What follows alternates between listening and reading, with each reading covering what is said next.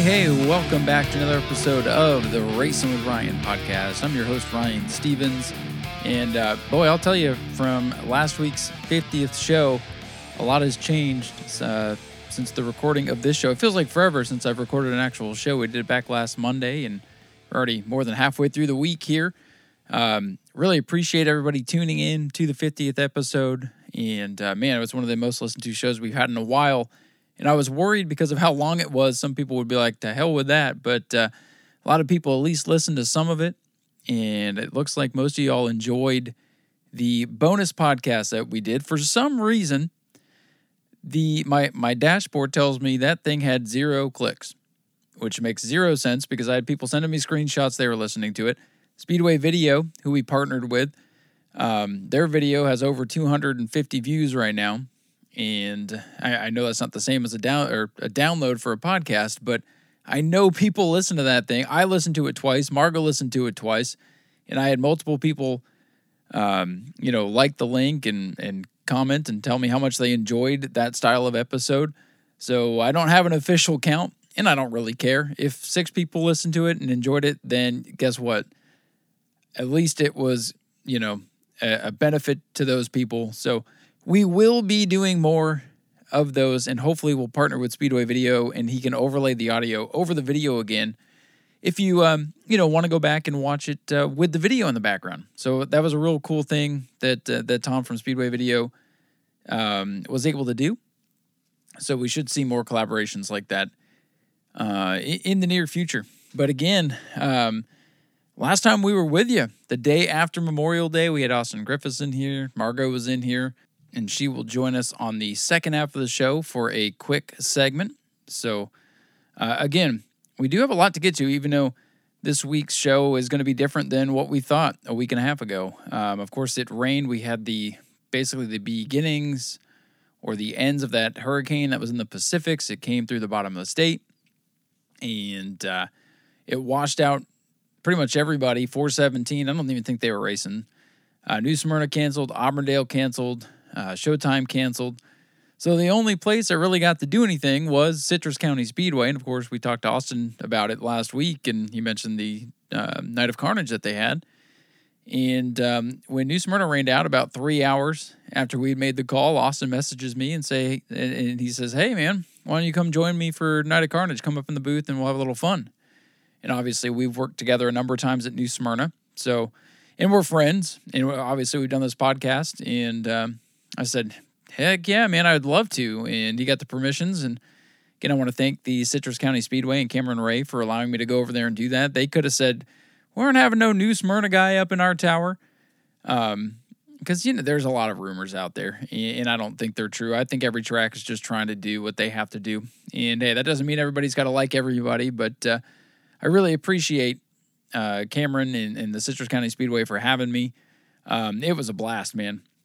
It was cool to check off a new track that I had never announced at before. And, man, to announce in front of a sellout crowd it just has a different atmosphere because you can feel the energy, and it just makes it that much more fun to announce. And, I mean, I've talked to people who are like, you can make a 5-car race sound just as exciting as a 25-car race. You can sound just as exciting to a sellout crowd as you can to a, 100 people. So, I mean, either way, I knew I was going to go have fun, and I was glad to be able to get out there and get that new experience. And, I enjoy these Nights of Carnages or these Crash-O-Ramas or these Nights of Destruction, whatever you want to call them. I enjoy these style event because it's just the good old boys. Anybody can do it.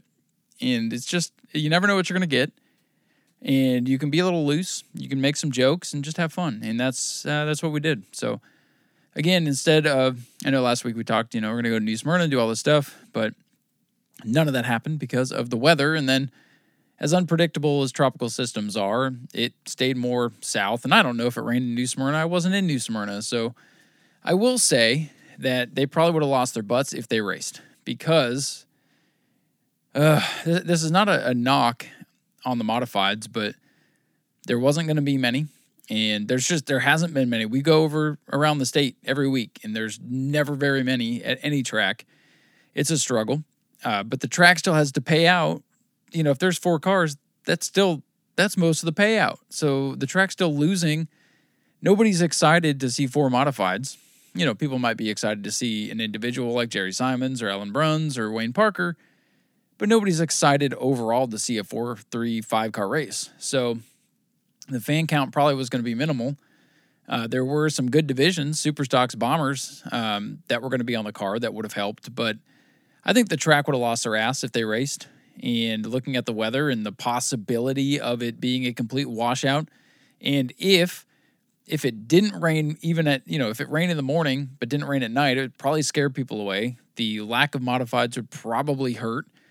So I just don't think it would have been a good crowd anyway because of the question of the weather. Whether it rains or not, if the weather looks like it's going to be very questionable, the track sees that, the fans see that, the drivers see that.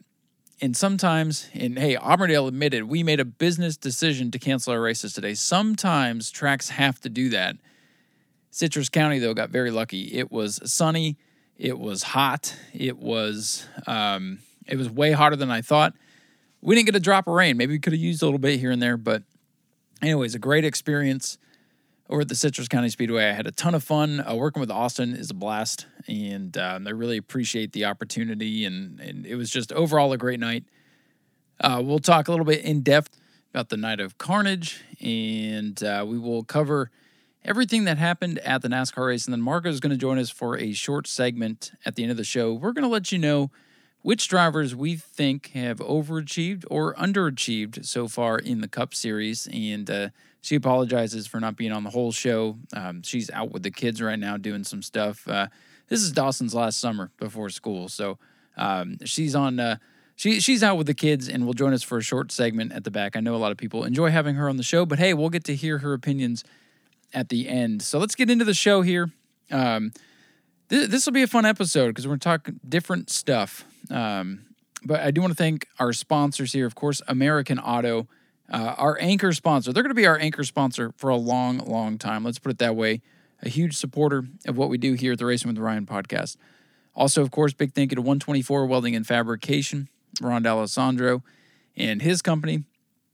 Big thank you to Andy Morrison and Never Give Up Racing for their continued support of the podcast. And then Jeff White Racing has come on board. JWR now will be a longtime sponsor of this show as well. So thank you guys for the support. Again, if you do want to jump on board, $5 an episode, you can do what some people have done. Hey, I want to sponsor this episode, or you can hop on board and become an anchor sponsor like some of our other guys. Again, $5 an episode. If you hand me a wad of cash, divide by 5, that's how many episodes you get. And sometimes I throw in bonus episodes because, well, I appreciate those who support me. So with that said, let's talk about the Citrus County Night of Carnage, which was the first time I've done these events before with Nights of Destruction in Mo. I've done a couple at Auburndale and a couple at Orlando, so I had experience here.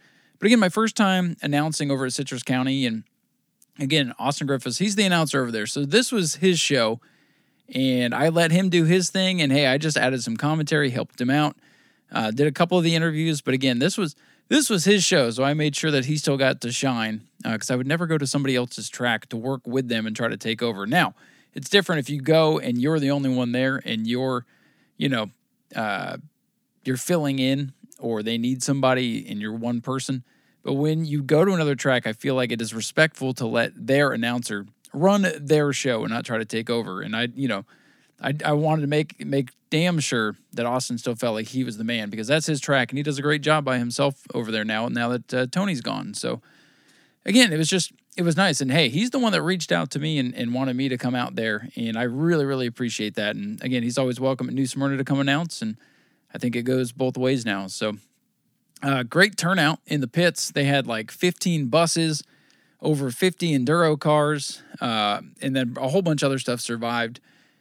My biggest takeaway from the night is, yes, there were crashes. Yes, there were spins. There were wild moments. I think the crowd more than got their $15 worth. And what a great price point for this type of event. $15 for all that action. But it was some of the best racing I've ever seen in these type of events. I mean, normally you go for the wrecks. You don't remember who wins. You don't care who wins. You don't remember necessarily the good battles. But man, this one had it. And it started in the enduro. It was a 60-lap grocery getter enduro. They ran 30 laps in the oval. They stopped them. And then they did a kidney bean through the X on the back straightaway. So instead of just going down the back straightaway straight, you turn in and kidney bean shape through the intersection. And so that mixed it up. First 30 laps were typical. You had a number of cars fall out and crash out, have the cars die, whatever. A couple of wild spins, a couple of wild moments. But it really got good with about, I think it was 7-8 laps to go. And you had 3 guys on the same lap. Typically at an enduro, no matter the length, you basically have one guy on the lead lap unless they blow a tire, blow up, crash, and then somebody else takes over who's a couple laps away. But we had 3 drivers, James Erb in the 82, Frank Maness in the 444, and of course Zachary Curtis. Everybody knows Zach Curtis is going to be, if he's there, he's going to be a player, and he was. And it got real interesting with a few to go. They were battling through lap traffics. James Erb, or Jim Erb, as some of you may know him, he's got the lead. Zach Curtis is closing in. There's lap traffic. Zach looks to the inside. Jim kind of comes down. They make contact. Jim and Zach go sideways through the infield. And I made a point as I walked the track, because I'd never actually, really looked at the track before to announce a race. And I looked at the infield. I'm like, this infield is rough. If anybody gets in this infield, they're going for a ride tonight. And those cars were digging and bouncing around. They were able to keep it straight. And Zach Curtis comes out with a lead. And I know he's won a lot of races at Citrus. And even if I didn't know that, there was like a collective, of course Zach Curtis is in the lead at the end of an enduro, like in the tower. Because they all know, they watch Zach Curtis too. But Zach takes the lead and he wins the race. And he's pretty mild-mannered in victory lane. But it was a very exciting finish. It was wild and crazy.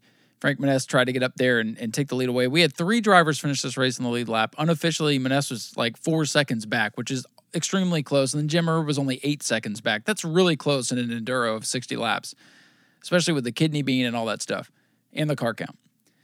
But so me and Austin are making our way down. And to get to victory lane from Citrus, you have to go out the back of the tower. You have to walk down some steps. You have to come around the concession building, come through the plethora of people in line trying to get food, and then work your way up past the grandstands. And you can't see anything going on the racetrack until you get through the grandstands.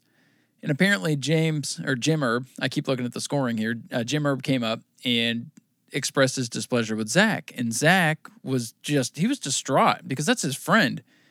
And he wasn't trying to wreck him. And they exchanged words, and I don't know what was said. I wasn't there. But Zach was just like, he was saying I was trying to wreck him and all this stuff. And Zach's he was like, I was just trying to race for the win, man. So a heated race for the win in the enduro between friends. And you get this kind of thing. So tempers were boiling over. It was wild. And Zach Curtis wins. Of course, he won the Bad Bunny event at New Smyrna earlier this year.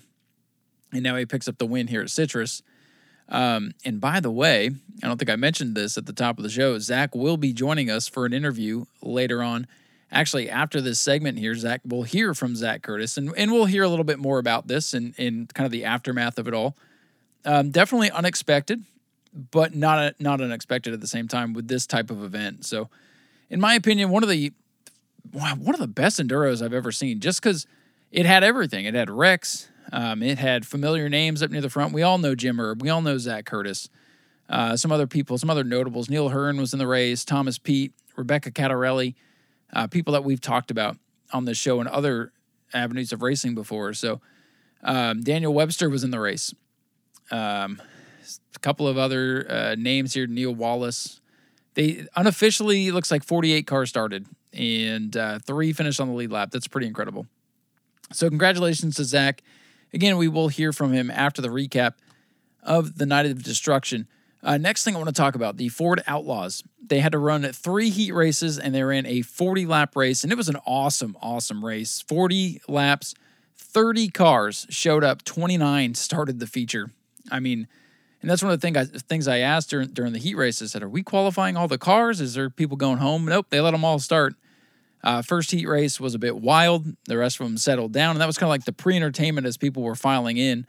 What a crowd they had, by the way. People still a line wrapping around the facility after start time just to get people in. It was pretty incredible.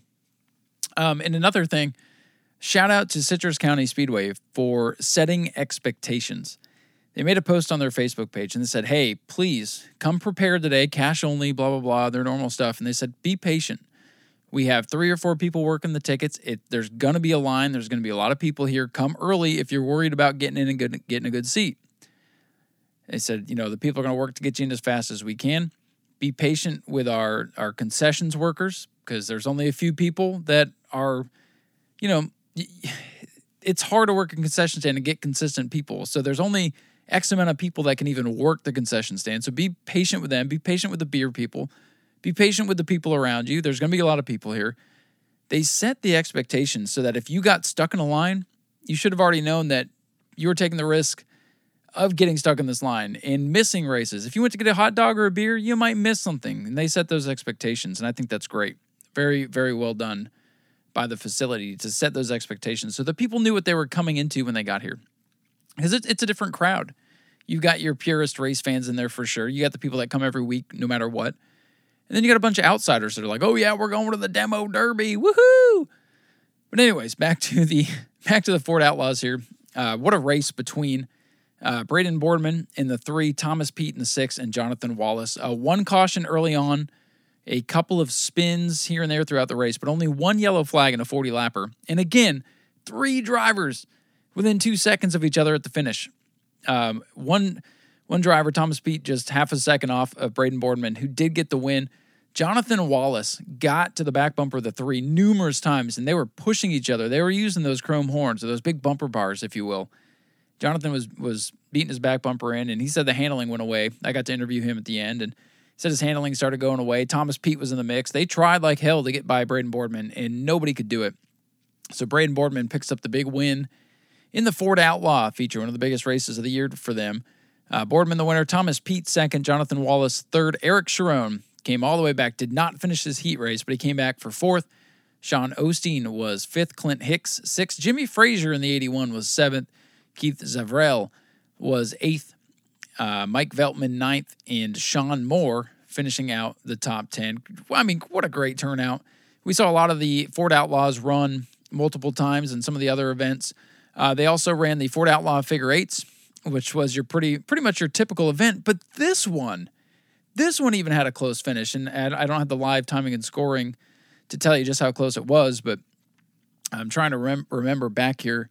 I know that there was a battle between the eventual winner, Sean Senakosov, in the 05, and I think it was, I'm trying to look at the results here. I'm trying to remember, oh goodness, I can't remember who was up front at the time, but it was the 95 of Eric Sharon, I believe. There's so much happened on this night. I'm trying to put it all together here live on this podcast, but Sean Senakosov got the win in the figure 8, and it was so close. There was such good racing. I think he and Eric Sharon got into it with a couple to go, and Sean Senakosov, it looked like he wheeled this car out of the forest before coming to race tonight. Still had the stock bumper on it and everything. He gets the win in the figure 8s over Chucky Hearn. Eric Sharon was 3rd. Travis Nichols and Michael Ottenreith in the 32. Your top 5. And hey, I'm glad I got to be there for this because I got to learn how to say all these people's names. So definitely going to help with around the state moving forward. It was a spectacular race. I've never seen, like, even the figure 8 races, and no, there was no big wrecks in the intersection or anything like that, but the action up front, the racing stood out to me as being spectacular. So that was the Ford Outlaw race. Let's look at some of these other results. We'll talk about the school bus figure 8s real quick. 15 buses took the start, and this race was wild. Jody Henley in the 1 had the fastest bus. And like I mentioned earlier, I made sure to mention this to the crowd when we started. I said, hey, that infield is really rough. If somebody gets in there, it's going to be treacherous. And sure enough, Jody Henley in the 1 bus was leading for much of the race. He got in the infield, bounced around, and ended up tipping his bus over. So there was no intersection crash, but he got in the infield and flipped himself out of the lead. So it was pretty spectacular. And it made me look smart for checking out the racetrack before starting to call the race. Because I walked across it. I'm like, man, this is rough. And sure enough, it was. There was another big wreck. I can't remember who it was, but there was a bus that had come to rest. It looked like in a safe position outside of the intersection, but one bus got off track, got bouncing through that infield and smashed into him hard. And they had to stop the race and move the buses because if somebody else hit them, they were going to hit the light pole and take down the electrical, and that was going to be really, really bad. So, I mean, Just a wild bus race. Some pretty good racing at the end. Manny Carrera, the winner, over Diego Machado. Kyle Courtney was third. Jonathan Appleby, one of their, I think it's a outlaw pure stock competitor. He was fourth, and James Volk, the top five. I mean, if you can find video, I think Jaybird. I did get to run. I ran into Jaybird, the driver of the 7, and I think he was recording. So if you can go back and watch this race, it was wild. That's for sure. The figure 8 buses. Definitely living up to their hype. Some of the other races that went on, there was a chain car race. That started about 9 vehicles, so that was pretty entertaining. There was a Gremlin that was out there. There was a Suburban. There was a Camaro out there that at one point that got all torn up, like a stock Camaro that somebody actually drove to the Speedway to compete with. Just some wild stuff. You never know what you're going to get at these events. Kyle Case and Jimmy Frazier were the winners of the chain race over Sean Osteen and his partner. We had the flagpole race, which again, guys, when I say the racing stood out more than just the wrecks, I mean, the wrecks were plenty. There was no shortage of that, but some of the racing and the close battles, in the flagpole race, Michael Ottenreith leading with just a couple to go. Here comes the 47X. And again, drivers move around from car to car, and sometimes who you think is in the car isn't in the car. We had no idea who was in the 47. So naturally, he would come out of nowhere on the last couple of laps. I think it was a lap or two to go and take the lead. Him and Austin are like, we think we know who everybody is. It looks like a Keith Stavril car, but is it Daniel Webster? Is it Rebecca Catalari winning or driving again? Who is in that car? We didn't know, and nobody knew for sure. If you go to the results for Citrus, it is blank. There is no competitor listed on the winner of this race. And he won it by less than half a second over Michael Ottenreith. And climbing out of the car, we didn't know who it was until they climbed out. And it was Keith Stavril who got the win in a wild flag. I mean, there was all kinds of carnage going on at the flagpole. There were spins, there were wrecks, and a surprise winner, a mystery winner until he climbed out of the car. In another close race. I mean, door-to-door action with a lap and a half to go in a 20-lap flagpole race. That never happens. It's incredible. Boat and trailer race, that was won by Zach Curtis. I see 16 vehicles that started that event. Kyle Cruz got DQ'd for just driving around, wrecking people, which was highly entertaining. But they did have to red flag the race to get him off the track. But Zach Curtis was the winner over, I believe Jacob Smalley was driving the 82, not James Erb. That was James's car. And me and Austin the whole time are playing it up because that was a close race until the very end. So Zach Curtis wins the Enduro and the boat car race, or boat trailer race. So Zach made out nicely, as you'll hear. Just wait till he tells you how much money he's made with this car. And then you'll get an idea why he runs Enduros so much and not, moving up to Sportsman or Superstocks or something. Just a wild event here. There's a demolition derby, of course, at the end of the night. Jeff Hoffman, the winner of that in the 72. That thing, man, that car, when it pulled into the pit area, I looked at it and said, that thing doesn't have a rear end. They literally took the C-post and welded it to the frame because there was no trunk area. It had been smashed up before, and somehow it still won. At one point, a car backed up and almost went into the pond. At one point, somebody hit somebody up against a barrier and almost put it on its side.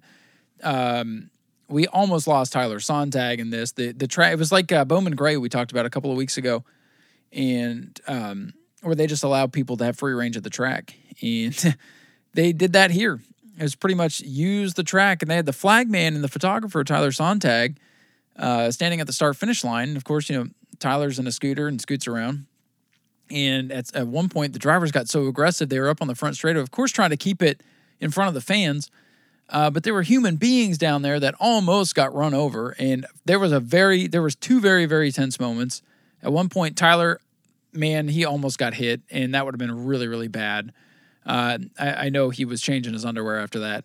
And then one of the safety vehicles came out, and it almost got hit. A couple minutes later, I just say, if you're going to give your demo derby competitors full track, then there needs to be no human beings in anywhere close vicinity to the cars, because when those guys put the helmets on and they're trying to hit each other, and if you're on the road trying to get a full view of what's around you is often sketchy. That's why we use our mirrors, right? So just imagine being in a race where you have, 5, 6 other guys coming at you, trying to hit you at any moment. You never know. If you get discombobulated, you get spun around, turned around, you lose track of where you are. So you're just going around. I think that was the only thing I didn't like about this event was the people being down there and the potential injury or bad situation that thankfully was avoided. I mean, it was real close, guys.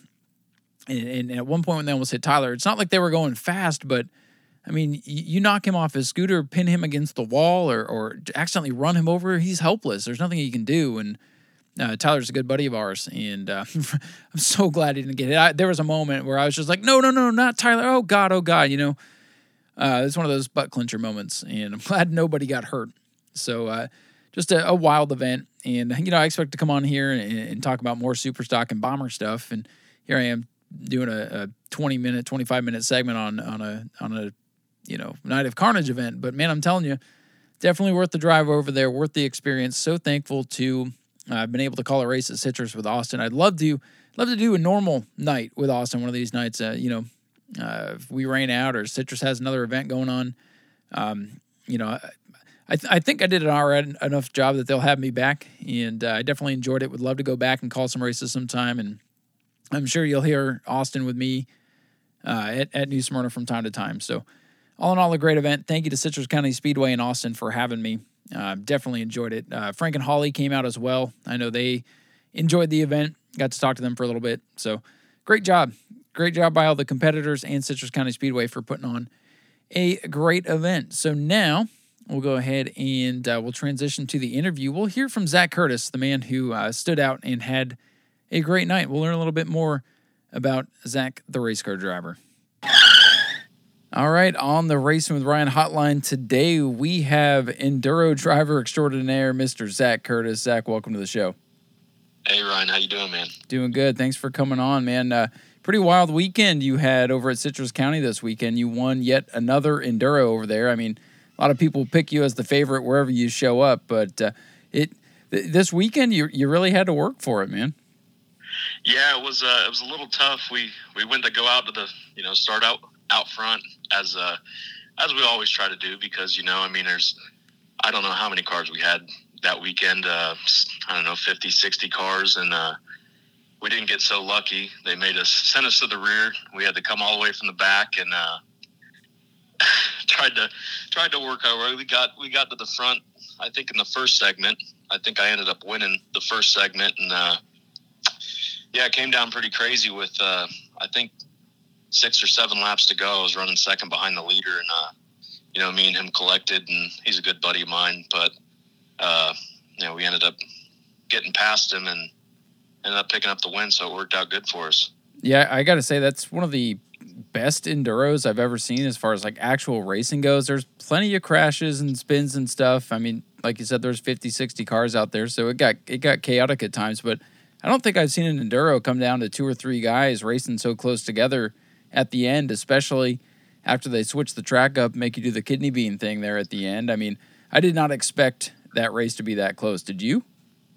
No, I didn't. I mean, I knew it was going to be close with some of the good drivers with Jim. I know William Hyman, he didn't show up. He had some troubles going on, and but when I seen Jim, which we're buddies and we're parked right next to each other, I said, well, it's going to come down to I'm hoping me or him, and that's what it was. And I think we ended up. I don't know how many cars we had on the lead lap, but the last couple enduros, it only came down to 1 or 2 cars on the lead lap, and yeah, this one was definitely got a little hairy there towards the end. Yeah, I mean, normally you see one guy kind of establish himself as the dominant car, and unless he has a tire go down and gets caught up in a wreck, it's pretty much over. I mean, this one, me and Austin up there in the booth, we were looking at each other like, this is insane. I mean, there was that contact towards the end there, which, man, I've never seen you so dejected in victory lane. Like, I could tell that it was definitely a mistake, and you guys were just a racing deal, I guess you could say, and you guys were just racing for it. I mean, I know it's a big deal to win these things, and but I could tell that you weren't happy about the way it went down. What happened between you and Jim Erb there? Yeah, we were just I was disappointed because I knew that he was going to be mad, saying that, everything under the sun of what happened, and it just I mean, it came down to it. We were going through the water there. They wet the track and turned forward, and they put soap down once they started the chicane. And I mean, it makes it so much more of a challenge as that. And we came through. He was behind the lap car, looked to me like he was going to go high. So I went on the inside of him, got to his door, and he seen that the lap car was going high because they're pushing through the water. And so he went to shoot low and ran into me. We collected, and I mean, it all shows from there. I mean, luckily at that moment, you guys didn't both wreck. It could have been a lot worse for both of you because, like you said, I think there's still a couple of guys, at least on the same lap or maybe a lap down, that could have come back around and stolen the thing. So, I mean, I guess it worked out in both your favors, but I mean, I know there was contact at the end, but that's what you want to see, and you don't typically see. And in enduro racing, you see a bunch of wrecks and guys going crazy, and then the field will thin out. You don't normally see like door-to-door battles for the win with just a couple to go. So I thought it was very entertaining. Yeah, and that's also what it came down to is, I tried to explain to him is, we had third place. I could see in my mirror. I mean, he was literally right behind me, pretty much touching my bumper. So I said, it's coming down to, I don't know, I think we had 7 or 10 laps somewhere in there to go. And if we don't do something, if we both spin out, I mean, it's going to come down to the other guy winning, which I know we can't win all these races, but it sure would be nice. Right. And, I know you want to get out there and race your buddy clean. And I know you weren't trying to take him out, but you don't want to be so nice to him to where somebody else comes up and beats you both, and then you both look like fools. So I know he wasn't happy, and hopefully you guys have had a chance to talk and things have cooled down. Yeah, we talked this week, and we worked everything out, so everything's good to go. Because, like I said, I mean, for one, it's not the way I drive, and for two, I definitely don't do it to my friends. So yeah. I mean, we're all going to make contact with somebody out on the racetrack eventually in our careers. But, the thing that was interesting to me is after the race was over, and obviously we saw the contact, so we knew what had transpired. But me and Austin were walking to Victory Lane, which I didn't realize how long that takes at Citrus. You had to go all the way down the stairs and fight through the line of people, and there was a crap ton of people there. And then by the time we got out to the track, he'd already come by and expressed his displeasure, and I got there just in time to tell that something had happened. I didn't really know. I just kind of caught you debriefing there for a moment before I interviewed you to realize that something had transpired. So, it's one of those things like, wow, we're really getting heated with these enduro races, and people think they're joke races, but people take them seriously. Oh yeah, I mean it comes down to big money might just be junkyard cars, but I mean, just that race alone was $1,000. I mean it pays pretty much more than any street stock race, right. Any normal race they put on, and I mean those cars you got to buy, $500-$600 worth of tires, every week whenever you can get them, and this comes down to, I mean, they're just junkyard cars, but there's a lot of money on the line. Yeah, they pay decent for what they are, and obviously not your first enduro win. You won the Bad Bunny this year, and I feel like anytime I show up at an enduro style event and you're there, you're either winning the thing or you're right up in there unless something crazy happens. But I'm glad you mentioned the costs and stuff, because when I first got into the Florida racing scene, and I knew you were a very good driver, and I saw you at all these crazy events, and I'm like, why is that guy not in a street stock? Why is he not moving up to sportsman, to late models? But you can correct me if I'm wrong here, but I believe it's just what you said. These cars that relatively don't cost a ton of money, you can go buy one rather cheap and take it to multiple events and win good money. I feel like you're making more money than anybody else out there in Florida racing with what you're doing right now. Is that true? Yeah, I mean it is. That's what it all comes down to. I mean, I'd love to drive a sportsman or a street stock, and I have in the past. I've drove a street stock, pro truck, but I mean, what it comes down to is just the cost of it, and I don't really have the money to afford that kind of stuff. So that's why I said this car I got now. I mean, I think I found the receipt. I bought it from Copart, and I think I paid $800 and change for it, and roughly the car's made me almost $30,000. Wow. In 2 years. See, now you found out how to make an actual investment in racing and make it work for you. That's crazy. Yeah, and that's never really possible when it comes to racing. And, that's why when people talk crap about the enduros or the Crash Rama type events, I'm just like, they're fun and people can go out and buy a cheap car and go have fun. I get criticism because I'll really hype up the Bad Bunnies or the Armadillos, A, because I'm trying to make the event worthwhile for everybody, and B, you can get your neighbor down the street to get a car and come out there for this event, where you're not going to get somebody to go build the Sportsman in 2 weeks to come out to an event. So you can really get people involved, and then hopefully they catch the bug and continue racing, whether it be enduros or whether they start moving up the ladder. I've seen it happen both ways. I did want to ask you, because you did mention you've driven pro trucks, you've driven street stocks, you've done the enduro thing. What is your favorite kind of car to drive? I mean, honestly, I think it's the enduros because, when it comes down to, I think the highest number of cars I've ever started with is exactly 100 cars. And I mean, it is just a rush to be put out on a 3/8 mile track or a quarter-mile track or whatever size track it is with 100 cars out there. I mean, just the adrenaline rush, it's insane. When you have that many cars, you're trying to keep your nose clean and trying to go in and out of traffic. It's almost like driving down I-4 at 5 o'clock and you're going 100 miles an hour and everybody else is going 20. And they are fun to watch, man. I've always been a fan of these kind of events. When I was little, I was up at my dad's and saw on the schedule next week there was an enduro, and I asked him, "What's an enduro?" And my dad goes, "It's hard to watch." And he didn't explain it to me, and I saw it for the first time the next week, and it was just like the most spectacular thing. I mean, hundreds of cars at a time, 2 and 3 wide, guys crashing everywhere, roadblocks. Drivers can never let their guard down. I think that's what's most interesting to me. Like, even at New Smyrna, where we don't get a whole bunch of cars, like, anything can happen at any time. Somebody can spin out and collect you. You can blow a tire. The car could go kaput. I mean, you had one of the Bad Bunnies in the bag, and then your car blew up. So anything can happen at any time, and I think that's what makes those races very exciting. Yeah, no, it most definitely does, and that's what I do.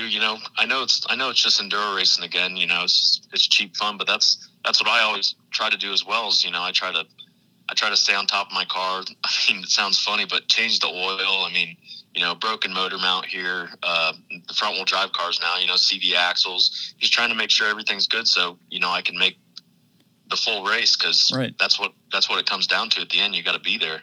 Yeah. I mean, if you don't take care of it and it's been through a couple of wars, then, it has the opportunity to fall apart on you, and then it takes you out, and then you're not having fun. So, I mean, it's great to hear that with this kind of racing, you are having fun, and I know you've done all kinds of stuff. So it's cool to hear that, Zach Curtis actually really does enjoy this enduro stuff, and that's why he keeps doing it.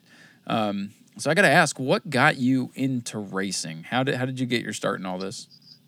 Man, let me think here. I think I was about 8 or 9 years old, and me, my dad, my brother, we were at Orlando Speed World when they used to do the Friday night racing. Mm-hmm. So way back when, and they had a class called a junior stock, 8 to 11 and 12 to 15. And I was 8 or 9 years old at the time, and I told my dad, I said, "Man, I want to get into that." My dad drag raced, and he said he would get me into drag racing and stuff, and I just didn't really like it because it was just a straight line. And no disrespect to drag racing, I know there's a lot more to it than holding the wheel and going straight, but I just I just wasn't into it. I like the circle track racing, and sure enough, we went out and found a car. It's a 87 Chevy Chevette, and I still have it till this day. That's an amazing car too.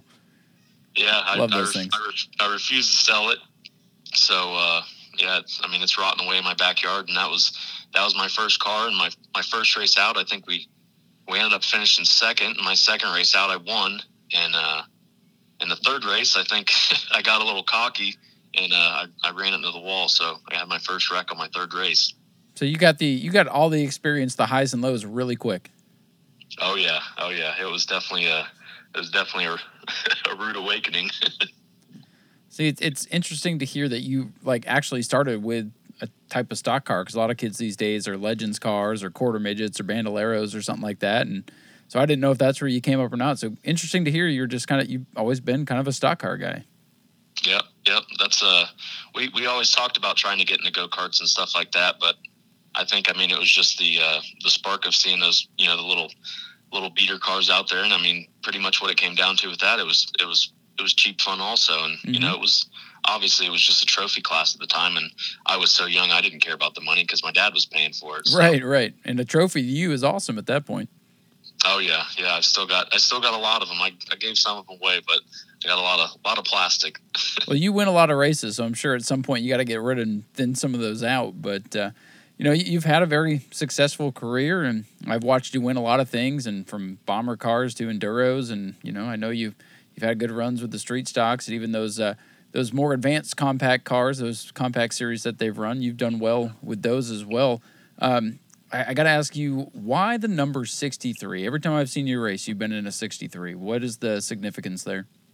63. I picked it because that is the year that my dad was born. Oh, okay. And, yeah, I don't know how I figured that out, but I guess I must have asked him or something. And my brother's number was 42 because I believe my dad was 42 when we started racing, if I remember correctly. So yeah, 63 is because that's the year he was born, and it's stuck with me ever since. And I haven't seen too many cars with the number 63 as well, which that doesn't bother me. But whenever we go to a track, I try to make sure I register first. So, you know, so you get to be 63. Yeah, well, I mean, it's a number that is unique. Like you said, not a lot of people race it, but people in Florida associate that number with you. I believe they see a 63 show up, and I know there's been a few people that try to rattle your cage and try to be 63 to kind of throw you off a little bit. And I just, you know, for some people, a number is very significant. For others, it's just like we talked to Chris Rummel a few weeks ago, and he's just like, I just kind of picked a number that nobody uses a lot. So wanted to get your story on that, and also wanted to ask what are the plans for Zach Curtis for the rest of the year? Any other big races coming up?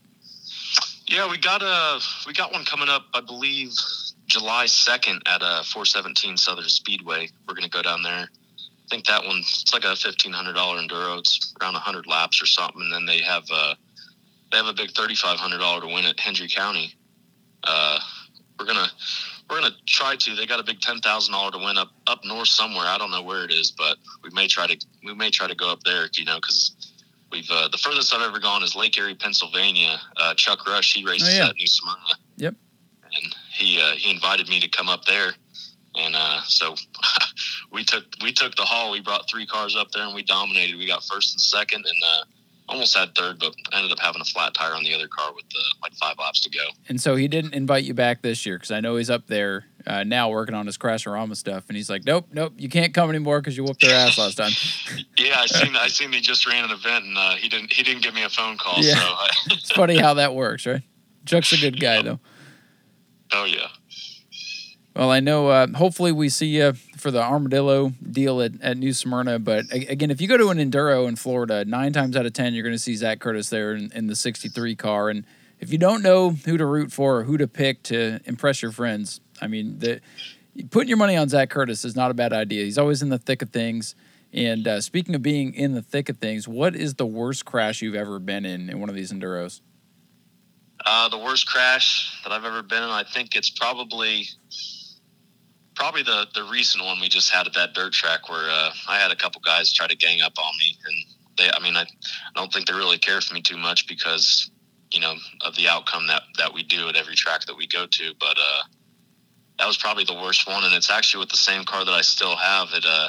It bent the whole front subframe and the rear subframe, and luckily I've got 2 other junk cars in the back, and so we just started pulling parts off because, you know, I was going to retire the car, and I said, you know what, just because that's what they want to tear my car up so I can't bring this one back. I went and you know, spent a little extra time on fixing it because I said, I'm going to keep running this thing until it doesn't move anymore. You know, that backfired on those guys because you're still out there winning with the thing. And heck, you won 2 races this past weekend. You won the Enduro, and then you survived that wild boat and trailer race and hang on to win that thing too. So you had a real good night on Saturday. Yeah, we ended up getting really lucky with that boat race. They were aiming for you, Zach. A lot of dirt on the track from the flagpole guys and stuff. And you know, my brother-in-law, his car, I think he broke a radiator, and you know, Jim was nice enough to let him use his car, and because he brought a boat to use. Yep. And we came down. He took the lead from me, I think, on lap 3 or 4, and I was struggling to catch him because that dirt, I couldn't catch traction at all. Just spinning the tires. Me and him, we bumped a couple times, and I was lucky enough to get back around him, and me and him, we ended up finishing first and second, so we took the money home for that. Yeah, I know the whole time watching that thing, we thought it was Jim in that car, and we're like, oh, remember what just happened in the Enduro? But, Jim turned over the keys, and then you and your buddy end up with a 1-2 finish. It's funny how that all worked itself out at the end of the day, and, I know you've been in plenty heat of the moment type situations, but I think once everything cools down, as a racing community, we can all get together and look back at these things and just kind of enjoy them. And it'll be something that you and Jim will talk about. And next time, if a couple laps to go in a race and Jim's on your back bumper, he'll probably let you know he's there and maybe return the favor. Oh yeah, most definitely. I mean, we talked about that already, and I know it. We try to give each other room and respect each other, but again, when it's coming down to the last couple laps, I mean, that's, he agreed with me as much as he didn't want to. Yeah. That's what it comes down to. I mean, we're racing hard and we're very competitive. All of us, me, William, Jim, Jacob. I mean, we all want to go out there and win. That's what it's about. I mean, yeah, at the end of the day, hopefully everybody's out there doing this for fun, but man, it's so much more fun and more enjoyable and more rewarding when you win, because at the end of the day, that's what racing's all about. We all want to win. So, and, like I've said in this interview many times, you're always a threat in these enduro cars. And, man, I'm telling you, if somebody has a seat open and wants to give Zach a sportsman ride or something bigger, I'm sure you'd take it, wouldn't you? Oh, most definitely. Just because I'm driving a crash car doesn't mean I crash them either. Because that's right, I hardly ever see. I want to do is wreck something. I hardly ever see you involved in a wreck. I mean, you're in these enduro things where there's sometimes nowhere to go, so you might rip the nose off or get some dings and dents in the car. But I don't think I've ever seen you total a race car.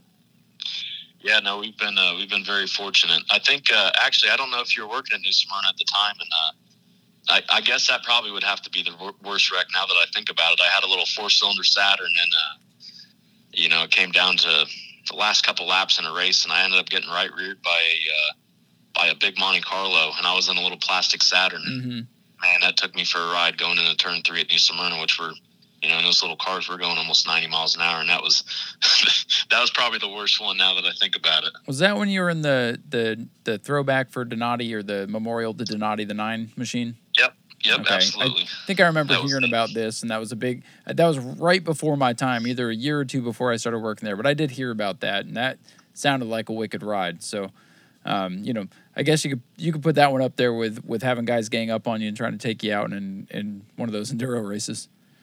Oh yeah, definitely.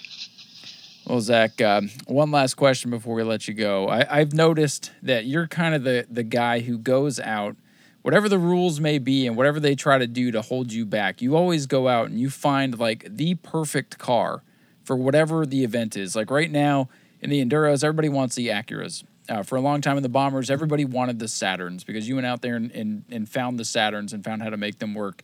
You're kind of you're the Pied Piper, if you will. How do you figure out all these different kinds of cars to make them work perfectly? I feel like what it comes down to is I do a lot of research. Every night when I go to bed, I'll sit there and lay in bed and I'll see if an enduro race is coming up and I'll read the rules on it. And I read it with a fine-tooth comb because I want to find any little thing that I can maybe try to get away with, to have an advantage, because that's what it comes down to as well. Is I want to have the best car I can have, and I do a lot of research. Like New Smyrna, they switched the rules for the Bad Bunny race, and it kind of sucked because I had a car that was very dominant, and like you said, I believe the power steering pulley broke on it with 10 laps to go leading the thing, and yep. So I couldn't use that car, and I said, well, let me see what the next best thing's going to be, and it ended up being that Cadillac. And that thing, believe it or not, was not that fast, but it was just very consistent, and it got the job done because it sure did. I believe we led pretty much the whole race, and that's what it took. Well, that's my whole point with people like, oh, we got to do something with the rules to keep it competitive. I'm telling you, anybody that knows what they're doing and is smart with cars and does their research, like you just said, that was the key word, they're going to find, whatever the rules may be, they're going to find the perfect car. And if they have experience and they're a good driver, they're going to come out and show everybody how to get around there. And I feel like that's what you do. So like all this, we want to limit cars. I think that's a bad idea. I think you should be getting as many cars as you want. Let everybody come have fun. And those who know what to do and know what to look for, and, it proves that it's not just crash car racing. There's a lot that goes into this. So I did want to pick your brain there. I've always found it interesting that Zach Curtis comes out with something different, and the next week everybody else has them too. Yeah, I'm also hoping, when it comes down to the armadillo race, because I will be at that one. I did forget. I guess it's a little bit further away, so I was my calendar in my head wasn't quite there. But right, who's thinking about September? Yeah, okay, yeah. I'm hoping we can come up with a better solution with that. Open up the rules a little bit, so maybe we can get a lot of the citrus cars that come over and try to put on a show, because I want there to be 60, 70, 80 cars, because it makes it a lot more fun for all of us. Exactly. And it makes it much more of a challenge. I talked to a few of the guys while I was there on Saturday, and they're like, yeah, we'd love to be able to come if they do open up the rules, because we're not going to go buy a brand new car for it, but maybe we'll drag this crap box with us. So and I think that's what enduros and events like that are all about. It should be within reason, open things up, let people come out and have a good time. Yeah, most definitely. And that's what it comes down to is, I'd say about 80 to 90% of the people out there that are doing the enduro racing, that Citrus puts on is, Cameron, he lets it so, the drivers can get in for free, and it makes it a lot more affordable for them. And all those people, they're just going out there to have a good time. They're not going out to win. And that's really what it is all about, just having fun. I agree, man. At this level of racing that we're at, if you're not having fun doing it, there's no point. So I'm glad you brought that up too. And again, before we let you go here, I want to give you an opportunity. If you have anybody you'd like to thank, any sponsors or anybody that's helped you out along the way, go ahead and give them a shout out here.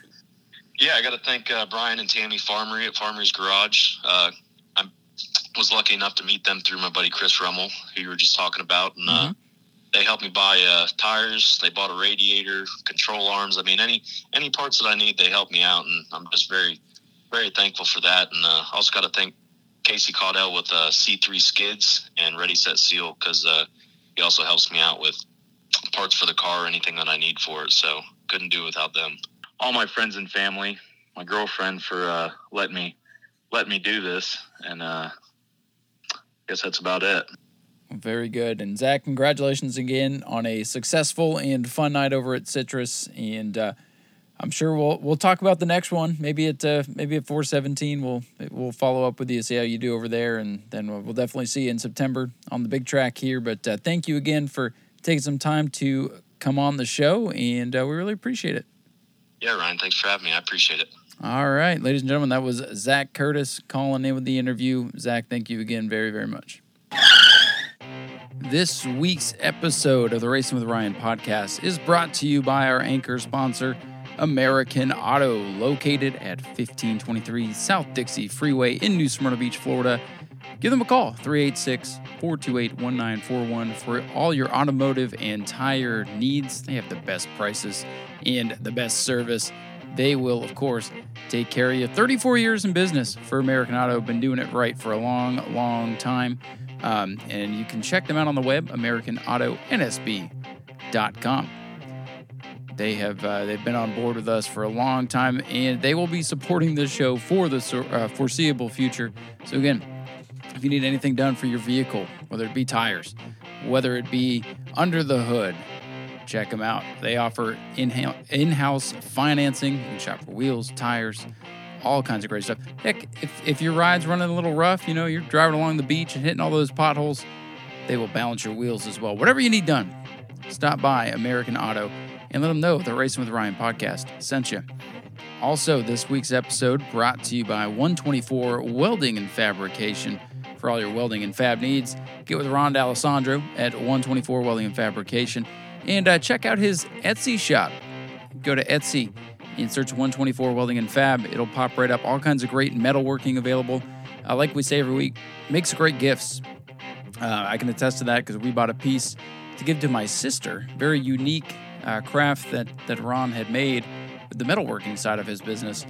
And, it was one of the most sentimental, special gifts that we were able to give last holiday season. So keep that in mind. Or, hey, even something for the man cave or the house, just in general. Great decorations, great unique gifts. He's got everything from race cars to plants to, outdoor stuff to man cave type stuff. Check it out. Ron D'Alessandro's Etsy Shop 124, Welding and Fabrication. We also thank Never Give Up. Of course, that is Andy Morrison's company, does parts delivery. He's in conjunction with William Hyman and Shane Satoris and all those guys. And, of course, you see Andy scooting around the racetrack pretty much every week supporting that Bomber division. He wasn't too happy with the Bomber A and B. Well, the Bomber A's last week. But Never Give Up Racing. If you need anything delivered, get with Andy Morrison. Never give up. Check him out. You can't miss him. I'm sure most of you know him by now. And, he's come on board to support the show. So, Andy, thank you. And like I always say, if you see Andy in the pits, make sure you give him a wave. Say hello. Make his day. We also thank on this week's edition of the show, Dustin Higdon. And Higdon Racing has come on board to sponsor this show. Of course, things got a little bit wild in the Bomber division, as we talked about. But Dustin wanted to support the show because he knew we'd be talking about him and all the other action in the Bomber division. Hey, if you're in the market looking for a race car, he'll help you find one. He'll help you work on it. He's got a little team of racers down there in the pit area now. So think about Higdon Racing if you're trying to break into Bomber A, Bomber B, or hey, whatever else you're looking for. Higdon Racing coming on board for this week's show. And, of course, we welcome Jeff White Racing once again as a sponsor of this week's episode. Of course, you see them running the 41 Ashley Holmes Jack's truck, the 41 E-Mod, and occasionally the 41 Big Modified Jeff White Racing.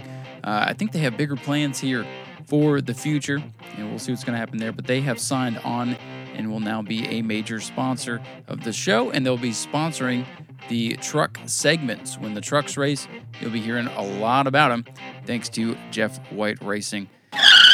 All right, so normally at this point in the show, we'll go around the state, talk about the other racing, but there is no around the state. Citrus County Speedway, the only track that really got to race. I think there's a couple of dirt tracks that got to race and stuff. But here we're primarily asphalt focused, and that's just because that's where I normally find myself paying attention to. Some notes for next week's show. We'll be covering the race at Berlin that was scheduled for last night, got canceled to today, so we don't have that to talk about. So we'll cover that next week. And also Thunder Road has their third race of the season. They're racing super modifieds on the High Bank quarter mile. That ought to be interesting. And it's race number 1 of the Myers Triple Crown Flying Tiger Challenge series. And then they're running the late models, the street stocks, and the Road Warriors. So a full review of that, and we'll see if Flow Racing's coverage got any better. We'll talk about all that next week. And we'll do around the state and all the normal stuff. Of course, Pro Late Models coming up at New Smyrna this week. It's the Dynamite Pro Late Model 50, thanks to Stephen Reddit, getting a bunch of dinosaur-themed goodies for the kids. So we'll have those giveaways, some great racing. The Central Florida Heating and Air Conditioning Incorporated E-Mod 50 also happening, along with the Bomber Bees, the Orange Blossom Woodworks Bomber Bees, and a couple other classes here as well. So all of that coming up on next week's show. But there was a cup race this week, so we want to take a moment and cover that. And then Margot's going to join us for a quick segment here at the end so that she keeps her streak of shows going. We're going to go through the top drivers of the season, and we're going to let you know if we thought they've overachieved or underachieved this year based on their expectations. So, and you're going to get different opinions from me and Margot, and that's why I wanted her on this segment. I could sit here and tell you what I think, but I'm going to bounce it off Margot too, and we're going to have fun with that. So I'll give this show a little bit more depth this week. But let's talk about the Cup Series race at Gateway, or Worldwide Technology Raceway in St. Louis. Inaugural Cup race. Of course, they've been running Xfinity and most recently trucks for years. Cool little racetrack. It's like a flat Darlington. It's like if Martinsville and Darlington had a kid. Darlington, as you know, we talked about earlier this season. One of my favorite races of the year. It scored an 8.4 on my scorecard. Martinsville scored a 1.4, so it's kind of like, what kind of race are we going to see? And, of course, we did put Gateway on the scorecard. So let me go ahead and start there since we're looking at it. As far as the racing overall, I gave it a 6. Clean air and track position were king, but we did have some really racy moments. There were there was contact. There were incidents, of course. We'll talk about Ross Chastain and Denny Hamlin and Chase Elliott and all that in a minute. Excitement, gave it a 10. all the way through. It was a great race length, 300 miles. Wasn't too long, wasn't too short. You did have that entertainment going on with Chastain. We had some wrecks and some good battles throughout the pack. The finish, I gave it a 10. It was a classic, man. I'm telling you, these finishes this year, I wish some of them played out a little differently, but we've had some good ones. Just the cat and mouse between rivals Joey Logano and Kyle Busch. Joey Logano's leading. A restart happens. Kyle Busch takes the lead. Joey Logano is stalking him. He's just working to the inside of him, looking to try to take the lead with 3-4 to go. Caution comes out, sets up a green-white checker. Kyle Busch drives it in hard. Logano pulls the slide job, gets back in front. Kyle Busch tries to cross him over. He overdrives. Logano takes the lead back. That back and forth, great finish. They didn't hit each other. They didn't wreck each other.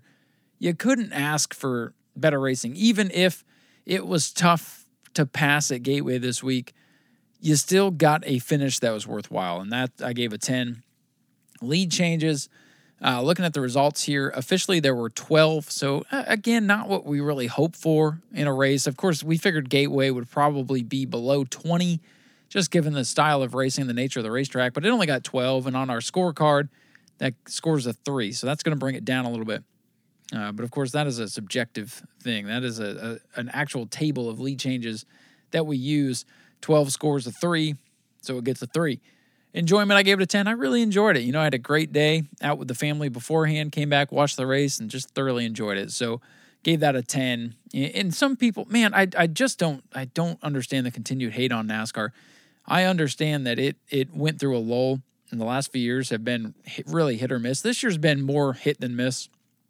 And some people just can't get the politics out of it. They can't just see past that and realize that you shouldn't let one person's thoughts that differ from yours deter you from watching the sport as a whole.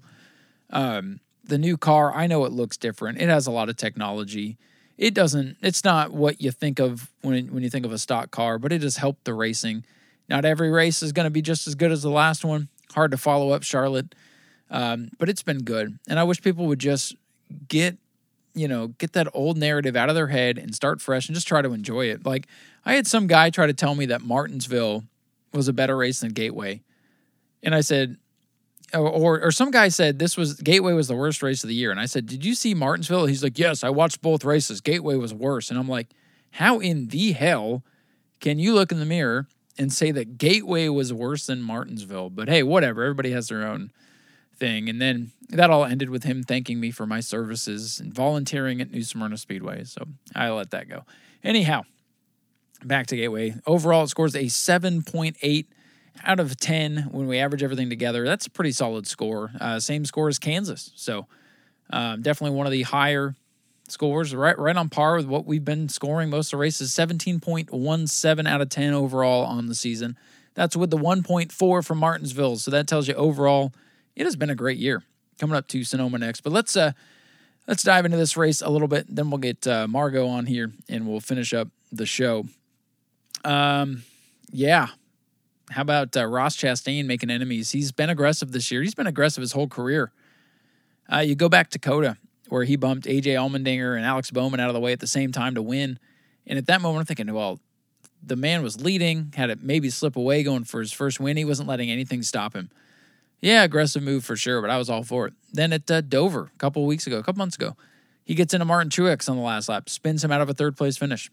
Martin Truex is mad, but Martin Truex, he's like a gentle grizzly bear. He's mad, but he lets things go and doesn't really retaliate. Nothing's happened there. Nothing happened when he said Logano wasn't going to win the damn war either, and Logano won the damn war a few years ago. So that's just Martin Truex style. He does his speaking on the track. But we've seen some aggressiveness out of Ross here and there. But, man, he definitely made contact with Denny Hamlin early in the race, sent Hamlin in the wall. Hamlin multiple laps down and just a non-factor.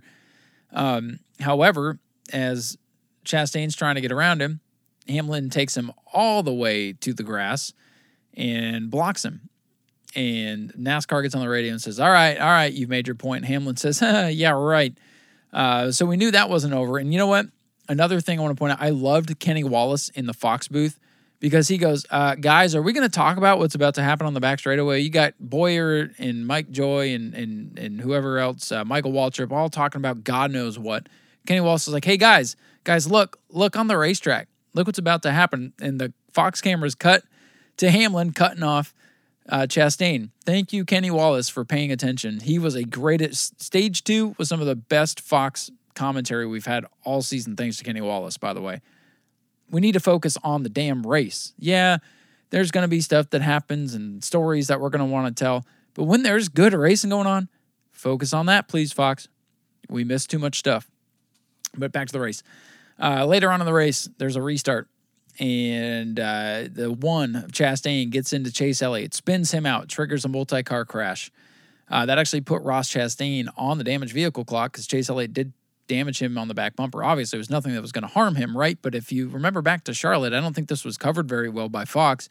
Bubba Wallace was parked because he didn't meet minimum speed on the restart coming to the end of the stage because he was saving tires. He didn't get up to minimum speed, but was on the crash clock. Laps expired. They told him to get off the track. He didn't clear the crash violation clock, so he was out.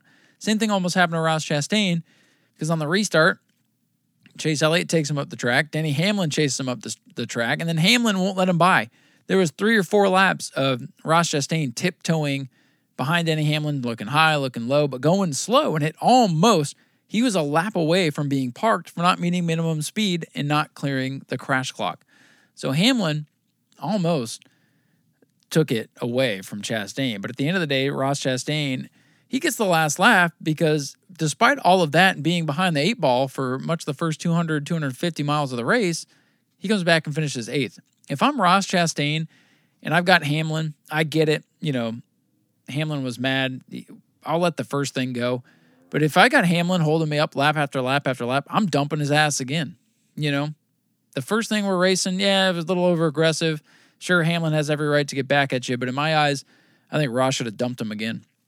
And also, a lot of respect for Ross Chastain. You can tell he races hard, but he doesn't want to just take people out. So he definitely he owned up to it. So whether whatever side of the coin you're on, I don't think it matters too much because Ross owned up to it. So kudos to him on that. I really respect that. I think he's definitely going to find some hardships throughout the season. I think Hamlin will get him back, or at least race him hard, a la Hamlin and Chase Elliott, who are now best of friends as far as the tag team on Ross Chastain goes. I just tell you how things evolve in the NASCAR world. You got Clint Boyer running for Michael Waltrip after dissing him.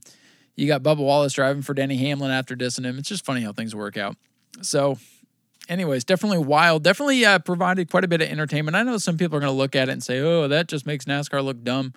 That's what people want to see, man. People want to see drama. And they got it for sure. And then, of course, got a great finish like we alluded to with Joey Logano and Kyle Busch. Joey Logano picks up his 2nd win of the season. Kyle Busch has another one, in my opinion, slip away. He had another one slip away. He should have 2 or 3 wins this year. And the one win he has, he lucked into it because Chase Briscoe did Chase Briscoe things. Again, 12 lead changes in the race. I don't think that tells the full story. We knew it was going to be hard to pass. This car performs very well in the 1.5 miles. On the flatter, shorter tracks, if you will, it's a bit tougher. A lot of people are saying take the diffusers off. That might help, as if the diffuser was put on there to help spread out the dirty air and make it less effective on the front nose. It's helped, but it's still, dirty air is still dirty air. Go drive a go-kart. If you're racing side by side with somebody, you're not going to get as good a lap times as if you have the whole track. It's just dirty air is always going to be dirty air. I think the diffuser might be counterintuitive. It wasn't a problem at Bristol Dirt. We took it off there. I think they're going to test at Martinsville to work on the short track package a little bit. And you know what? I don't think it'd be a bad thing to have a separate short track package. We have a separate restrictor plate package. And right now we're using a one-size-fits-all for pretty much every other race except Bristol Dirt. So I don't think it'd be a bad idea to have a short track or a flat, short oval package. Road courses are going to be road courses no matter what. I think the car will be fine. I think Sonoma is going to be a good race going back to the configuration without the carousel. I think that's going to help with the action, give you some more passing points. But still, overall, I've enjoyed this NASCAR season. I hope that maybe this podcast helping getting a few of you back on board to check out some races. It's been good. It's been fun. So let's take a look at the standings real quick.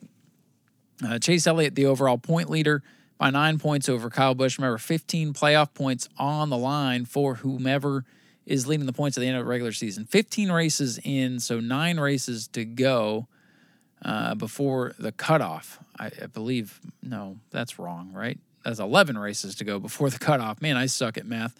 11 races to go. We sit at, I believe it's 11 different winners. Let me count that real quick. 3, 4, 5, 6, 7, 8, 9, 10, 11. Yes, 11 different winners. Again, 16 qualify on wins and the points lead. I don't think we get to 16 winners in 11 races. We'd have to have 5 more winners, and we're getting to the point now where many of the good drivers have won. But Ryan Blaney, Martin Truex, still looking for a win. Then you got guys like Chris Bell, Eric Almirola, Tyler Reddick, who have shown speed that haven't won, and you never know. Still Atlanta, Daytona, and a couple of road courses to come. Could mix things up. I think the biggest surprise out right now is, of course, Kevin Harvick after a big crash late in the race after his brakes went out. So he's going to have to battle back. I think he needs to win a race, and I think he can win a race. So I think we get to 13 winners. I think 2 more drivers are going to win. We're going to start to see somebody go on a roll here. 4 drivers with 2 wins, Chastain with 2, Logano with 2, Byron with 2, and Hamlin with 2. The only thing saving his season right now, he's 19th in overall points. So we'll see how all that plays out here in the coming weeks. And one final thing here in the truck race at Gateway. Big crash on the last lap. Carson Hocevar spins out, comes down the track, and gets T-boned driver's side by, I believe, Tyler Hill in the 5. You've probably heard the audio. He was like, help me. And there's been a lot of criticism on NASCAR's response team. I think they had great response time. They were to the scene as quick as can be, and they focused on the cars down the inside of the racetrack at first with the 5, and there's a couple other guys that spun into it. And I think it's because Carson put his window net down. Mostly, I would imagine, out of instinct. Your first thought is, let me get the window net down and show that I'm okay. But here's the thing. If you are hurt and you need direct assistance, don't put your window net down because they'll come to you quicker.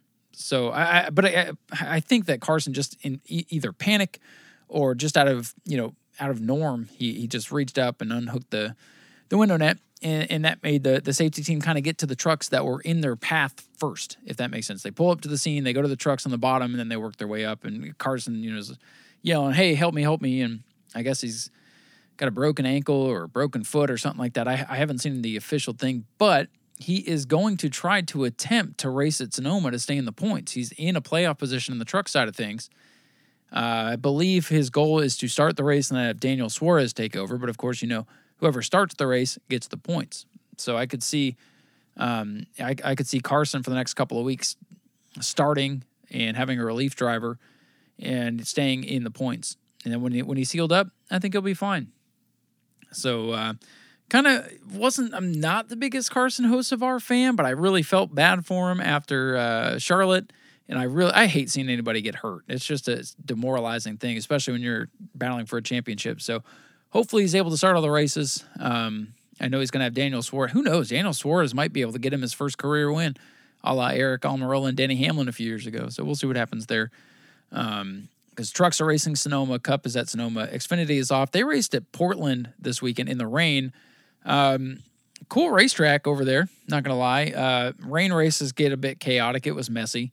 But I got to give the Richard Cranium Award this week to Jesse Iwuji in the 34. Now, what the hell was he doing? He took out the leader under caution trying to get his lap back or get by the leader or whatever the hell he was thinking he was doing. First of all, I met Jesse Iwuji at a ARCA East race a few years ago during driver intros and just saw him standing there and I wanted to make sure I was saying his name right. And he's like, well, you got it. I got some help from the tower. So it wasn't just like, I was, But I was like, it is Iwuji, right? He's like, yep, yes, sir, you got it. Very nice guy, stand-up guy. I would love to see him do well, but he's just not doing well. He's slow. He's off the pace. In my opinion, he's a weapon on the racetrack, and he definitely. I think he could suit himself running some more ARCA East and get up to speed because when they put Kyle Weatherman in that car, it runs as competitively as a, third-tier team is going to run. Hell, I think Kyle Weatherman puts him up into second tier, to be honest with you. And give Emmett Smith his value, man. Emmett's going to be tired of running 30th, 8 laps down every week. But yeah, Jesse Iwuji gets the Richard Cranium Award for just a lack of awareness and a lack of speed. And just, man, you hate having that guy to pick on, but we don't have Quinn Half anymore, so he's the new Quinn Half, I guess. And again, I'm not demoralizing his character. I'm just saying, he needs to get up to speed. That's all. And I think he'd be a great story. I mean, he's a serviceman. He's a great stand-up personality. Great guy. And he'd be great for the sport if he was up to speed. So anyway, Richard Cranium Award for Jesse Iwuji. We'll see who gets it next week. At this point, we're gonna switch things over. We'll get Margot here on mic number 2, and we're gonna go over the drivers that have run full time this year and see if we think they've exceeded or gone below expectations. It'll be a quick segment, fun way to end the show. And again, thanks to all of our sponsors, all of our listeners. And, of course, we'll be back. Hopefully, New Smyrna will run this week. But if not, we'll find something to talk about, and we'll be back with you next week. But a fun segment coming up here to end the show. All right, welcome back to the show, and we welcome into the second mic Margot, the super spotter. Margot, welcome to the show. What's up? Hey, good to have you on here. You missed the first half, but we'll do a lightning round real quick with you. Thought you were gonna say good to see you, like you don't see me like every 24 hours single a day. every moment. Lightning round. What do you think of Citrus with the Night of Carnage? It's not my thing, but I had fun. There you go. That's the perfect way to sum it up. NASCAR at Gateway. What are your thoughts there? Oh, yeah. That was fun. Fun. What's your take on the Chastain deal? Oh, Denny Hamlin? Yeah. I love it. You love it? You love to see it. I like rivalries. Do you think Hamlin's going to get him back? I think Elliott will before Hamlin does. Okay. All right. Well, that'll be fun to watch. But I remember that you asked about my thoughts on Gateway. My message to Austin was 4 wide on lap 4. Well, they do that on restarts and starts sometimes. As I stated previously, thought it was a great race. It was an enjoyable race, I think. What did it get graded? Since I missed the first half of the show. Since you missed that segment, I gave it a 7.8. Oh, what does that put the yearly total up to? We're up to 7.17. So still a C average. It's a good C average. We grade on a curve here, so that's still like a good B, No. It's still very good, in my opinion, because Martinsville's taking it down. When you got all these good races and a 1.4. Martin's Okino? Sure. We'll go with that. Martin's Okino. So what I wanted to do on this segment, and we'll rock it through this. We're about halfway through the season, give or take. I'm going to go over the top drivers and points, and I want you to tell me, and I'll give my opinion, you give your opinion. And I wanted to do it this way because we're going to have different opinions, and I think people will enjoy this.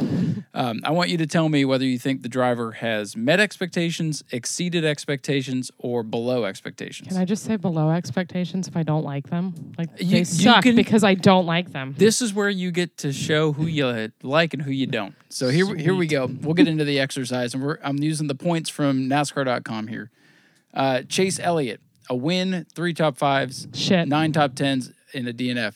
Shit, absolute shit. Why? He sucks.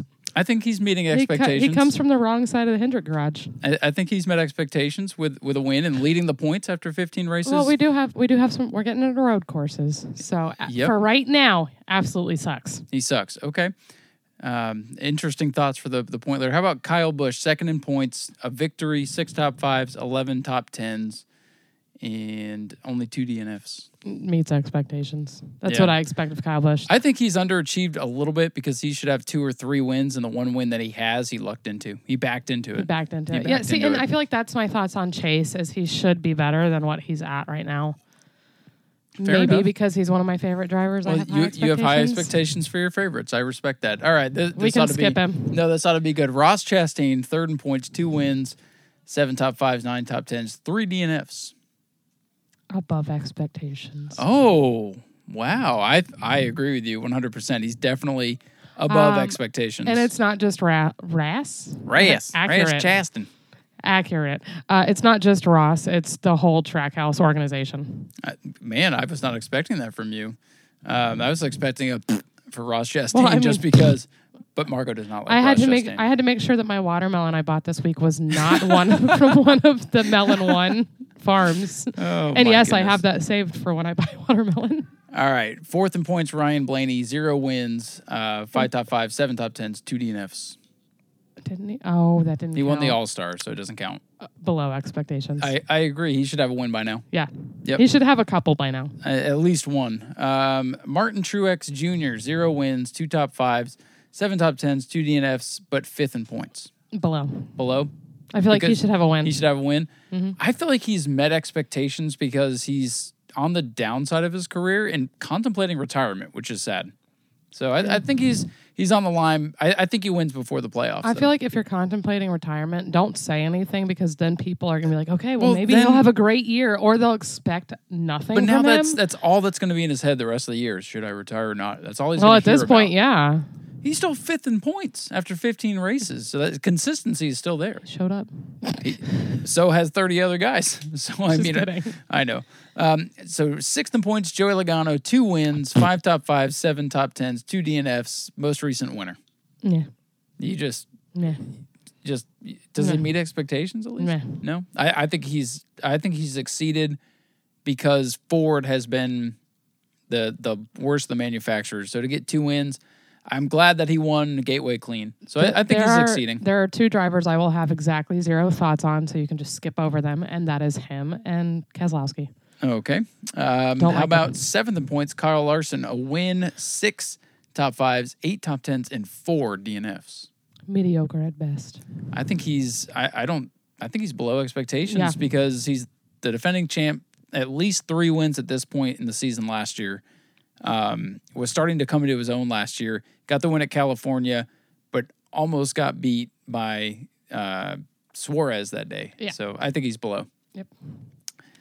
Alex Bowman, 8th in points, a victory that he backed into. 3 Below. top 5s, 9 top 10s, a DNF. You say below? Blow. I think he's met expectations. I think Alex Bowman's expectations are to win a race and contend in the top 10. Nope. No? Not good so enough. we disagree on that one. William Byron. The only one at Hendrick worth a shit right now. 2 victories, 4 top 5s, 4 top 10s, 3 DNFs. I feel like he's fallen off a cliff lately. So I say meet expectations. Yeah, he's met my expectations. Alex Bowman, I feel like he should have 1 or 2 more wins Based right on now. his experience, you think? Yeah. Maybe he needs to go run some short tracks. Well, he's going to go run some road courses in the truck. So we'll see what happens Wow. there. Christopher Bell. This is an interesting one. Top 10 in points. He's 10th. 0 wins, 4 top 5s, 9 top 10s, 2 DNFs. I have no thoughts on him. He's one that I forget about until they start talking about him. So given his expectations, is that below or meeting expectations? I guess meeting. I think I don't know. Man, he's a tough one because at the beginning of the year, I would have said under expectations because he was like 30th in points after 6 races, but now he's battled into the top 10. So I say he's meeting expectations. He just needs to get over that hump. Eric Almirola, this ought to be another interesting one. 11th in points, 0 wins, 2 top 5s, 5 top 10s, 0 DNFs. Can't wait to see Ryan Preece in that car next year. Okay, so you think he's under expectations then? Yeah. I feel like if anybody's contemplating a retirement, he should have already signed the papers. For Eric Almirola, I feel like if he's competing for a playoff spot, he's meeting expectations. He's putting Florida drivers like, nah. Yeah, that's right. He's a Florida driver. Nobody talks about him. It's just- Or BJ McLeod. Everybody plays their favorites. BJ, come on. Hey. Tyler Reddick, 12th in points, 0 wins, 4 top 5s, 6 top 10s, 3 DNFs. That right there tells you he is not Mr. Excitement. No, he's fun to watch, but you can't give him the same nickname as Jimmy Spencer. He's better in Jade Buford's car. Oh, my goodness. We're talking Cup here, babe. He needs to go back to Xfinity. Wow, I think he is under expectations because he has blown 3 or 4 shots to win. And he should be, I don't think he has the patience yet. in my opinion, he should have already had at least a win and be top 8 in points, and he's 12th. So I say under. Kevin Harvick, 13th in points. Actually, Trash. though, out of the playoffs at the moment with 0 wins, 3 top 5s, 7 top 10s, 3 DNFs. Trash, so under? Yep. All right, I think he's definitely under expectations. He should easily be in playoff. He should easily be in the playoffs, and he's out right now. Chase Briscoe, 14th in points, a win, 3 top 5s, 4 top 10s, 2 DNFs, and 2 blown races. Below. Below? I say below, and too. it's below because of those blown races. Right, he should they have, were like... his to lose, and he lost them. He should at least have 2 wins. Yeah. At least. And he's got 1, which is good. He's in the playoffs, so he can come back above that line. He can fight back, but I believe he's below as well for that reason. Eric Jones, 15th in points in the 43 car, a top 5, 5 top 10s, 3 DNFs. Did he show up? He shows up every week. He's out there. Wow. For me, he is exceeding expectations because that 43 car has not been good. He's got a couple of good runs this year, and if it weren't for bad luck, I think he could be like 10th in points. He's just one that unless he's an elite model at a local track, I don't pay attention to him. I don't know why. So I guess he's meeting my expectations because I have none. Fair enough. Moving to Austin Dillon now. Currently not in the playoffs. 3 top 5, 6 top 10s, 4 DNFs. Should have won the Coke 600. He's about where I expect him to be. Yeah, I think he meets expectations because he's around a 20th to 16th place driver. He's there. So I think we're agreeable on that one. Moving to Kurt Busch now in the 45, a victory at Kansas, 4 top 5s, 6 top 10s, 3 DNFs. I think he's meeting expectations. He's above for me. He's above? Yeah. Okay, because he's got the win with the new team? Yeah, because he's got the one with 23XI, and I feel like other than Bubba Wallace and being Bubba Wallace, that win is actually what put the 23XI like really on the map, I guess. Yeah, I agree with that. Because, all the rednecks was, he actually earned that one. Bubba didn't earn his, because Bubba wasn't leading when the race was over or anything. If he was top 10 in points, I'd say he was meeting, or he'd be above expectations, but he's meeting it because he's always around 15th in points, always has about a victory. So he's right where I would have expected. So we'll move to our Daytona 500 winner, 18th in points, Austin Cindric, a victory, 1 top 5, 2 top 10s, and 3 DNFs. I mean, with the win, I feel like he's at least meeting expectations, but he's meeting it for me. I expected him to be around this place in the points. He's meeting it for me. I don't have any thoughts on him, so he's just kind of meeting. He's there. He's there. I'm not a huge Penske fan. Yeah, I'm not a huge Austin Cindric fan, so he meets expectations for me. Denny Hamlin, 19th in points. He's got 2 wins, 3 top 5s, 3 top 10s, 4 DNFs, below expectations. Yep. 100%. I know he's got the 2 wins. Lucked into the Coke 600, if you ask me. Richmond, great strategy, saved his season. Should have just the 1 victory. And if it wasn't for the wins, he'd be out of the playoffs right now. No, he's below expectations. Way below. There's no question about that. Daniel Suarez, 20th in points, 2 top 5s, 4 top 10s, 3 DNFs. I feel like he's meeting expectations because he's running well, but man, he should, if it wasn't for bad luck, he should be at least contending for a playoff spot, wouldn't you think? Yeah, he's meeting my expectations. But like I said with Ross, the whole Trackhouse organization is above what my expectations were. So. I feel like he is going to be one of those drivers that wins a race before the playoffs and gets in. What do you think? I don't know enough about the playoffs. Like, you can try to explain it to me all you want. I don't care. Well, all you got to do is win and you're in. So, I mean, I guess. But if it's going to be between him and Ricky Stenhouse. Well, then you'll go for Ricky all day. Obviously. Michael McDowell, the 34 car. Michael McDowell, 2020 Daytona 500 winner, whatever year that was. 2021, I can't remember. 5 top 10s, 0 top 5s, 1 DNF. I feel like he's meeting expectations because he's around a 20th place driver. He's there. Bubba Wallace in the 23, 22nd in points, a top 5, 2 top 10s, 3 DNFs, below expectations for me. Below. Because I know he can do better. At this point, he should be at least in the top 15 in points. He's had good cars and shit luck. Yeah, so, I know he can do better. I think he definitely is one that can rise up here, but below expectations at this point. Justin Haley, 23rd in points as a rookie, a top 5, 1 top 10, 2 DNFs. Meeting expectations, I expected him to be about 20th to 25th in points. Yeah. He's just there, right? He's there for you. Chris Buescher in the 17. Man, his luck has been terrible lately. Flipping at Charlotte, getting COVID, missing a race, dropping in to 24th in points. He's got 3 top 10s on the year. With Brad Keselowski coming over to Roush Fenway, Keselowski Racing, I expected this team to be at least like a top 20 team, and neither car is there. So I say under. Does he drive for Keselowski? He is. That a Keselowski car? Yes, the 6 and 17 are teammates. Oh, okay. There you go. There's my thoughts on him. I don't pay attention. You're neutral. Upside down in front of me. There you go. Speaking of upside down in front of you, here's a man you'd like to have upside down in front of you. Ricky Stenhouse Jr., 25th in points, a top 5 and 5 top 10s. Meets expectations for me. This is where he always is. I just want to be that man's floor. So he's got a low floor and a high ceiling, is what you're saying. Okay, I got you. Margot will always think Ricky Stenhouse Jr. meets expectations. No, he doesn't. He's so damn good this year, and then at least a mile and a half track, so damn good, and then somehow manages. He's feast or famine. He's either good or he's terrible.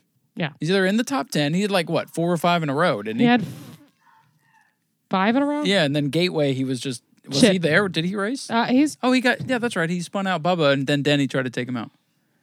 Rough race. It's because Denny Hamlin has no talent. Well, he has talent. I don't know. I forgot what Ricky's quote was, but it was really funny. Ty Dillon in the 42. Don't even think about him. Top 10, 2 DNFs. Meets expectations for me because I expected this team to be kind of meh. Yeah. Meh. The second petty. He's a teammate to Eric Jones, who's in the chase right now. So I don't know. Meets expectations. Cole Custer in the 41. It's like his third year in this car. Hasn't won since 2020. He hasn't driven under anyone yet. No, he has not. He has 0 top 10s, though, and 5 DNFs, definitely below expectations. He sucks. He's going to lose that ride, I think. Harrison Burton in the 21, 28th in points, no top 10s, the best finish at 12th, 3 DNFs. Meets expectations for me because I didn't expect anything out of him. Yep. It's sad. I wish I was talking better about him, but yeah, it's just not the case. I love Harrison, but no, he sucks. Yep. We're getting to the end of this thing here, just a couple to go. Todd Gilliland in the 38, 29th in points as a rookie, 0 top 10s, 3 DNFs. He's right there with Harrison for me, meets expectations because, again, no expectations. Yep, accurate. If he lucks into a good finish, I'll be surprised. Next on the list, 30th in points. Remember, 100-point penalty for Keselowski with 1 top 10. Brad Keselowski is who we're talking about. 2 DNFs, 1 top 10, definitely below expectations. I expected him to be around 18th to 20th in points, not 30th. Give him the points back. He's maybe 24th in points, so I think it's been a below average season for him. I wish he'd just go away. Well, he's going to be around a while, I think. I'd love to see. Not if he keeps performing like this. Well, he'll be owning the team for a long time. I would love to see the team's performance on the uptick, but it just hasn't happened yet. Corey LaJoie in the 7, he's got a top 5, actually, at Atlanta. A top 10 and 5 DNFs. Corey LaJoie meets expectations for me because, well, he's Corey LaJoie. He's there. The only thing good about Corey LaJoie is his hair. There you go. So his hair is definitely above expectations. He's got better hair than I do. Yeah, he's a lucky man. Good beard, good hair. What more could you ask for? And his dad's awesome, too. Cody Ware in the 51.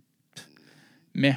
He's ahead of somebody. He's ahead of BJ McLeod because BJ hasn't raced 2 races. So Cody Ware is last in points among the drivers that have run all the races. Cody Ware is really good. My expectation of him is to bring out some bullshit caution, and he does that every race. And he does. So he meets expectations. Yeah. Good job, Cody Ware. BJ McLeod, last driver on the list. He's made 13 starts, of course, 0 top 10s.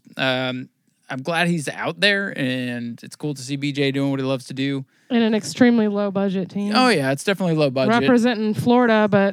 definitely meets expectations because we expect him to be either tail end of the lead lap or a couple laps down. Yeah. Not gonna hate on him.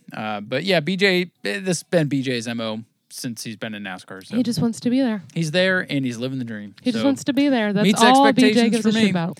Then everybody else on the list, just a couple of one-off drivers that we don't need to talk about, but there are our thoughts. Let's say Boris said. Boris did the road course race. He's got 11 points on the season, 37 points. Villeneuve. Yeah, David Reagan, Greg Biffle, Jacques Villeneuve, Boris said, and Joey Hind. Bring Biffle back. Biffle when they did, it was kind of meh. Well, that 44 is meh. That's true. Anyways, there's our thoughts on the season so far with the drivers and their expectations. So we'll end the show here with our picks for Sonoma at the road course. I feel like I know who you're going to take, but who you got? Chase Elliott. I figured so much. I expect him to be good. I think Larson will be good, but man, my pick is Kyle Busch. He's been so close. I think he gets win number 2. Oh, yay. You picked him, so you can't complain now. No, I can complain because I don't like him. I'm trying to make myself look smart. Out of the drivers that haven't won this yet, who do you think has the best shot on the road course? You got Blaney, Truex, Bell, Almirola, Reddick, Harvick, Jones, Dillon, Suarez, Michael McDowell, AJ Allmendinger. Ricky Stenhouse. Ricky Stenhouse. Okay, Margot's going to take a swing. I'm going AJ Allmendinger. That's obvious. Well, I mentioned his name and you didn't take it. Well, there you go. That's it right there. All right, so we're both going AJ Allmendinger. Or like maybe Truex is going to pull one out of his hat. It could happen. I think we get a repeat this week, though. Yeah, with Kyle Busch. And you think Chase Elliott. So we'll see how that plays out. We'll talk about it on next week's show. Margot, thanks for joining for that segment. People love to hear your opinions. So, did you already talk about what I was watching earlier and what we're watching tonight? Are we going to recap that stuff? We're going to do it next week because recording earlier, I mentioned how the Money in the Bank got postponed and didn't even mention Eldora. So we'll talk about that next week. I mean, I can kind of pay attention to Eldora, but not too much. But I told everybody we're kind of asphalt focused unless we specifically go to the dirt track. So yeah, that's kind of what it is. Eldora is a great track, but we're going to focus on Money in the Bank and Thunder Road and whatever local racing we get to this weekend. Yeah. Any final thoughts? Our kids are crazy. Mm-hmm. That's my final thought. All right, kids. Oh, happy birthday to Ron D'Alessandro. Yes, I know we're recording our sponsor, today. Yes, happy birthday, 124 Welding and Fab, Ron D'Alessandro. Happy birthday. That's all. He's a good dude. That's Buy my some final stuff from him. All right, final thoughts. Thank you all for listening, and we will talk to you next week. Take care.